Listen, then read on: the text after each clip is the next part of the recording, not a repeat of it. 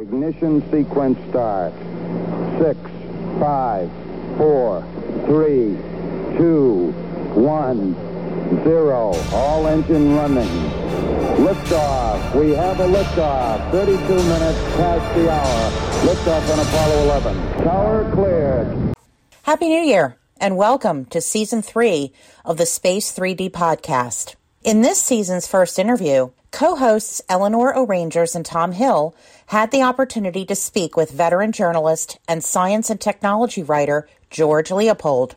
George holds a Bachelor of Science degree in history from the University of Wisconsin-Stevens Point and a Master's in journalism from Columbia University. George has written extensively about U.S. manned spaceflight, including the Apollo and Space Shuttle programs. His work has appeared in the New York Times, The New Scientist, and a variety of other science and technology publications. He is also the author of Calculated Risk, The Life and Supersonic Times of Gus Grissom, which was published in hardback by Purdue University Press in 2016. A paperback edition was released in 2019. In this multi-episode interview, we'll discuss astronaut Gus Grissom, who never had the chance to publish his memoirs. Killed along with his crew in a launch pad fire on January 27, 1967, Grissom also lost his chance to walk on the moon and return to describe his journey. In part one of our interview with George Leopold, Eleanor and Tom will begin to explore George's journalism background and how his interest in U.S. spaceflight history led him to telling Grissom's life and career. Well, welcome everyone to Space 3D. This is one of your co-hosts, Eleanor Rangers, and I'm here this evening with one of our other co-hosts, Tom Hill. Say hello, Tom. Hello, Tom. And we are actually kicking off Season 3, believe it or not, of Space 3D. We would like to introduce our first interview for this third season, George Leopold. So good evening, George. Hi, Eleanor. Hi, Tom. Good to be with you. All right. Thank you. So a veteran journalist and science and technology writer, George Leopold holds a Bachelor of Science degree in history from the University of Wisconsin-Stevens Point and a Master's in journalism from Columbia University. George has written extensively about U.S. manned spaceflight, including the Apollo and Space Shuttle programs. His work has appeared in the New York Times, The New Scientist, and a variety of other science and technology publications. Tonight, we're going to focus on a biography George has written on Gus Grissom, entitled Calculated Risk, The Life and Supersonic Times of Gus Grissom, which was published in 2016. We'll get into more details in just a moment. So again, welcome to Space 3D, George. Good to be with you guys. And you're kicking off Season 3. Woohoo! You know, I'm going to kick things off with a question. When I was reviewing your bio and realized, yes, you're originally from Wisconsin, the obvious question that this raises immediately is, why did you decide to write a biography about a Hoosier when you could have been writing about Deke Slayton?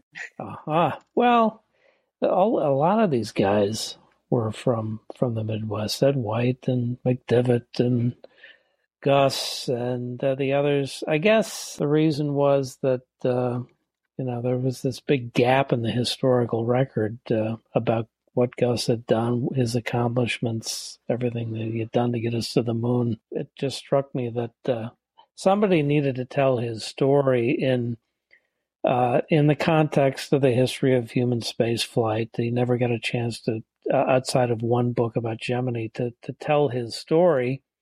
So I wanted to do that. And, I was attracted to him because he was arguably from the Midwest. I guess Southern Indiana sort of qualifies for the Midwest, but that's part of, I think that's part of the attraction of Apollo is these guys from the middle of the country, these Big Ten schools who got us to the moon. So a very compelling character, and I wanted to tell his story. When I visited Wapakoneta back in April, there was a sort of a wall, I think, in there of, or maybe it was a conversation some of us were having about how many astronauts have actually come from just Ohio alone. Mm-hmm. And it's and of course Purdue, my publisher. Purdue. Exactly. So I've always been curious about how is it that so many people that were involved in the early manned program really came from the heartland. I mean, so many of even like the mission control people were all from, and many of them first generation kids that went to college. Yeah, right. And that was, sort of a big theme in my biography, is these guys from, Gus from the middle of nowhere, southern Indiana. And he gets into World War II too late to do anything other than fly a desk. But these guys all qualify for the GI Bill, and they go to these great engineering schools, Purdue and Michigan and Wisconsin, and they get engineering degrees. And, some of them are flyers already in World War II, like Deke. And then, Gus gets approached one day at the Union in West Lafayette and says, do you guys want to be pilots? And Gus says, hell yes. And so he re-enlists, and a couple of, later, about a year later, he's in Korea flying jets in the first air war with jet-powered aircraft. So talk about the right place at the right time. But I argue that the GI Bill was one of the greatest things this country ever did. These guys all benefited. They had the good sense to take advantage of it. And, my dad was an Air Force veteran, and he didn't take advantage of the GI Bill. He went back to Appleton, Wisconsin, and had 6 kids. But Gus took a different route. He went back home and didn't realize, I don't want to put doors on buses. There was a plant in Mitchell, Indiana, where he was from, that made buses, and he quickly concluded, I don't want to do this for the rest of my life. Came home and told Betty, his wife, I think I'm going to go to Purdue. And Betty said, yeah, I was, I figured you'd come to that conclusion sooner or later. So off they went. So check my theory on this. I think probably a part of it was that so many of them were just, it was that military experience that got them in, that got them the GI Bill. And I think a majority of the people who joined the military are from the heartland to begin with. Is that correct? Yeah, I think so. Deke and Gus and Neil Armstrong, who also flew in Korea as well. John Glenn, Gordon Cooper, I think, was actually in the infantry in World War II. He was in the Marine Corps. Oh my goodness! Yeah. He was not a flyer in World War II. He was actually a Marine. But then he and Gus ended up together at Wright Pat in the mid '50s when they were both getting their master's degree in aeronautical engineering. Of course, Gordo was from Oklahoma, but these guys, they defeated fascism, and they came home, and the government decided, in its wisdom, to pay these guys back. There was a huge debate about whether the GI Bill should go through. A lot of conservatives thought, well, no, this is a handout. Well, it wasn't a handout. It turns out these guys earned it, and it was one of the greatest investments this country ever made, and of course built the most powerful nation on earth, one that had the wherewithal to build machines to go to the moon. Just the perfect alignment of a lot of things. Yeah, it's like what Mike Collins always says about, Neil Armstrong's born in 1930, Buzz Aldrin's born in 1930, Mike Collins is born in 1930. How lucky can you get? We just came along at the right time. And, that was part of it.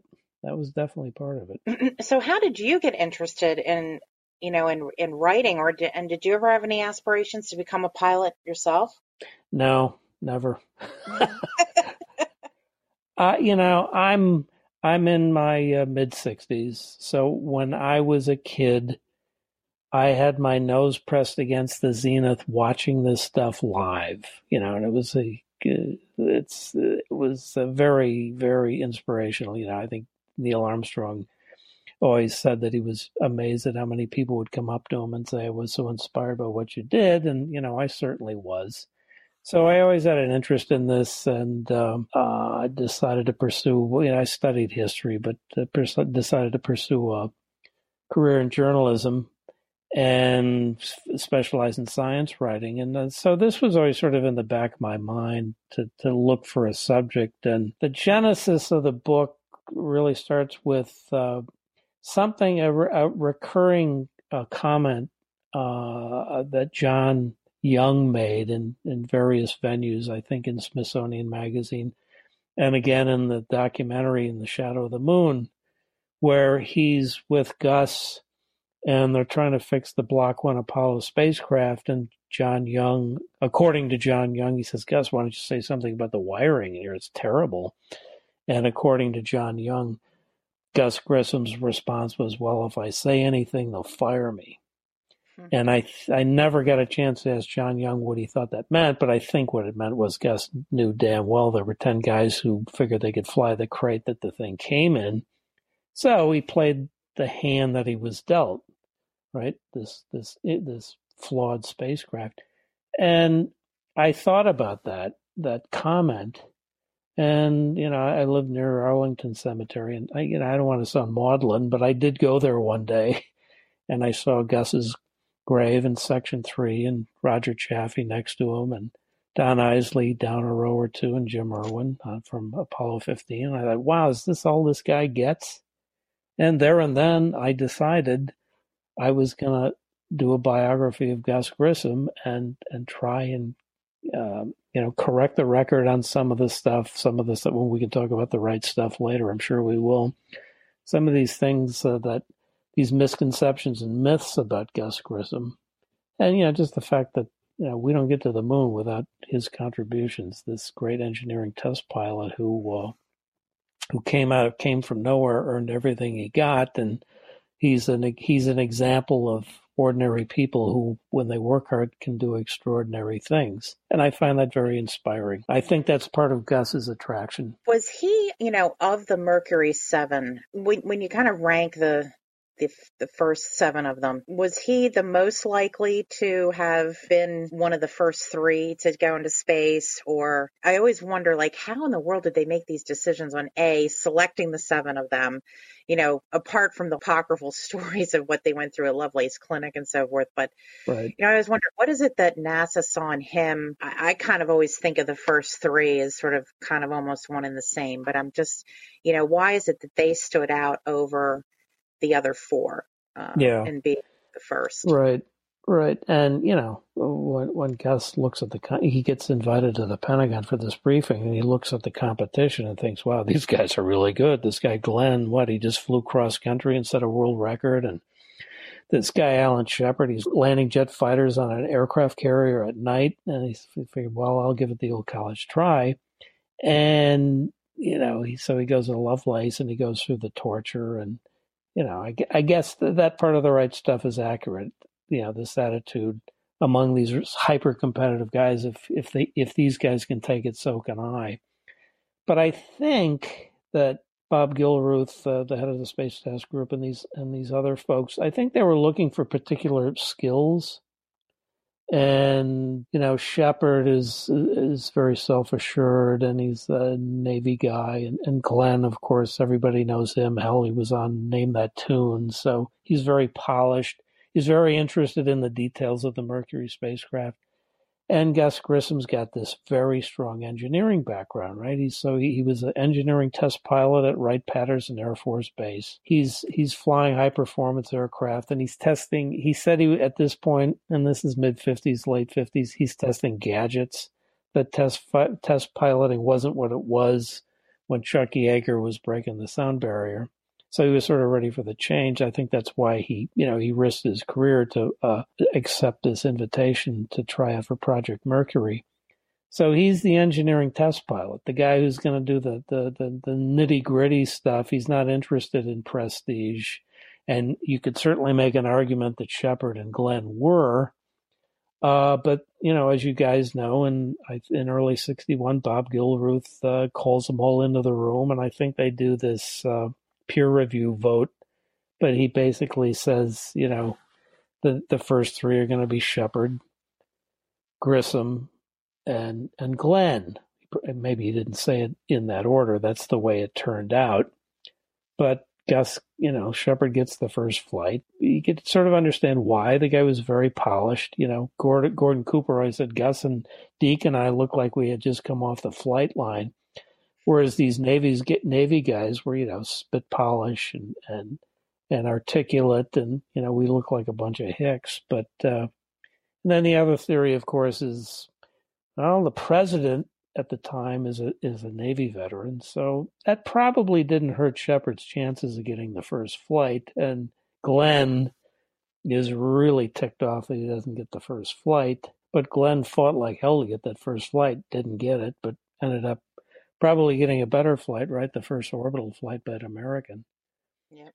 So I think Gus is just the fact that he was steady. He radiated this competence, not confidence, but competence. That he was thorough. He knew what he had to do, and he went about the job. He didn't call attention to himself. I think that Gilruth and those guys liked that about him, because they were doing this stuff by the seat of their pants. They're trying to figure out, how do we get somebody into orbit, and they needed guys like Gus Grissom who would do this, and who would get in this thing. I mean, if you see a Redstone rocket, you think, wow, these guys had to be a little crazy to get on top of that thing. We forget about that today. Yeah, it was not guaranteed, that's for sure. Yeah, boy, the risk, unbelievable. But that's what a test pilot does, right? They try to anticipate as much as they can, eliminate risks. It's none of this fly by the seat of your pants stuff. They're trying to figure out every possible scenario so they can bring the ship back alive. And of course, bringing back your ship, of course, turned out to be one of the defining moments in Gus Grissom's career on his first flight, which I'm sure we'll get into. Yeah. I was just reading recently about Jimmy Doolittle, some of the test piloting he did. Just amazing stuff. Mm-hmm. Yeah. Imagine getting, I don't know, I think it was a B-26, and they figured out how to get that thing off of a carrier. Oh, yeah. To bomb Tokyo. I mean, yep. Man, and basically enough gas to maybe get to China. The great, I recall that scene in my book, because the guy, Van Johnson, who plays one of the pilots, his aircraft, the Ruptured Duck, is nose down in the water, and he says, I lost my ship. And of course, I use that as a reference to Gus losing Liberty Bell 7. The worst thing that can happen to a pilot is losing your ship. So, yeah, coincidentally, I found out later that Jimmy Doolittle's biography has the same name as my book, Calculated Risk. Oh, nice. Yeah. Well, not so nice, but I guess I'm in good. Yeah, I guess I'm in good company.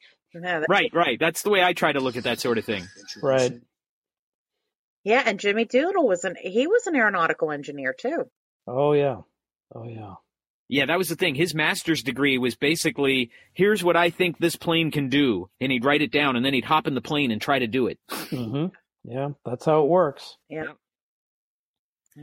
And I guess one other thing I always think of with Doolittle, wasn't he the one that to validate instrument testing, he flew like in a blinded cockpit? Yes, he did the first complete instrument flight. Mm-hmm. Yeah, that's guts. That's guts, I'll tell you. So what are some of the other things that you'd written about, some specific things that you'd written about before you moved on to Gus Grissom? Well, I had covered the shuttle program, managed to get down for one launch, but primarily I spent the last 30 years covering the electronics industry. And of course, there probably would be no electronics industry without Project Apollo, right? The flight computer and all that stuff with their nouns and verbs. That was basically the framework for the iPhones that we hold in our hands today, except there was a hell of a lot less processing power and memory. So, I've been writing about technology for 35 years.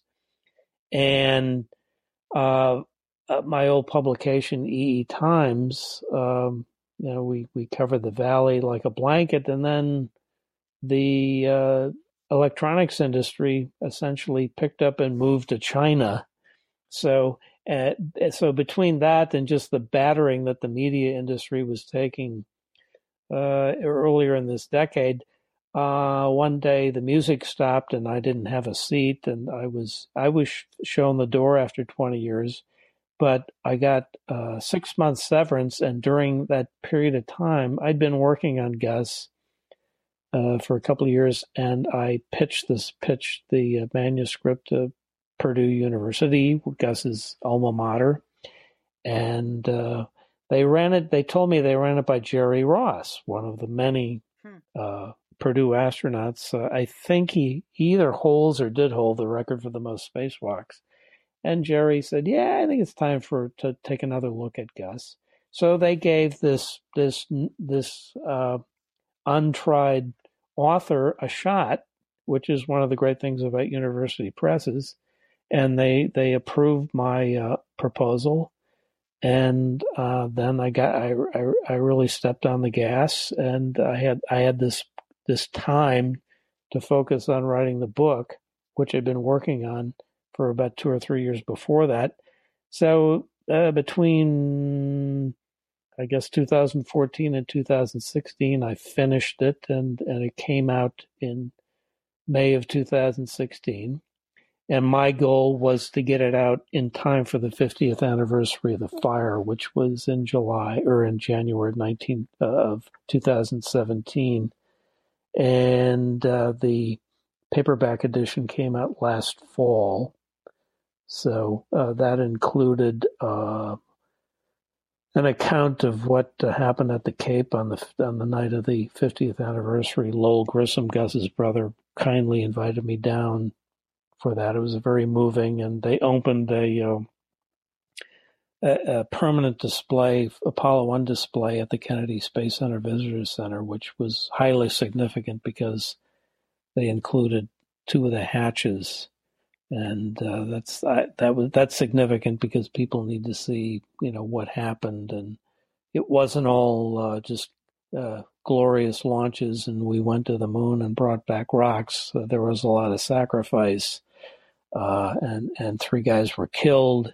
A number of other astronauts were killed in training accidents and flights. And of course, the families, particularly the Whites, the Grissoms, and the Chaffees, suffered tremendously. So that's also part of the story. The families had to cope with this, and basically they had to figure it out on their own. NASA didn't give them much help. Yeah. So those are all things that I wanted to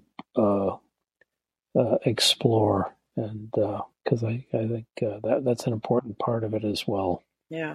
I just saw somebody who was asking about on a post that I saw recently about Ed White, and whether there's never been an official biography written of Ed. Yep. But I understand there's some issues with the family or something to that effect. I'm not sure if you have any insight into that. I'm curious. Yeah, it's complicated. Eddie White Jr. is it just destroyed these families. But a biography of Ed White would be, I think, there would be a readership for it. He was really a compelling person, human being, but luckily they were able to tell part of Ed White's story in the Neil Armstrong biopic last year, which I was happy to see. I know that Bonnie White, Ed White's daughter, has been active in something that I wanted to mention with you folks, and that is that there's a plan in the works for an Apollo 1 memorial at Arlington National Cemetery. And believe it or not, there is not one. There's one for Challenger, there's one for Columbia, but there's not a memorial at the cemetery for the Apollo 1 crew. And I know that Bonnie White's involved, and Cheryl Chaffee is involved, and Lowell Grissom is involved as well. And it's apparently moving along. They're trying to move the Army bureaucracy. The Army has jurisdiction over Arlington Cemetery, to get a design approved and to find a location. And it looks like that location may be in Section 3 where Gus and Roger are buried. So I know that Bonnie's been working on that, and it's important to the families. And I think I think it's the least we can do. So that's one good part of the story. But I know it's been difficult with Eddie White Jr. and trying to tell his father's story over the years. We hope you enjoyed part 1 of our interview with Gus Grissom's official biographer, George Leopold. Join us for the continuation of our interview with George on our next podcast. On behalf of my co-hosts Emily Carney and Tom Hill, this is Eleanor Rangers for Space 3D.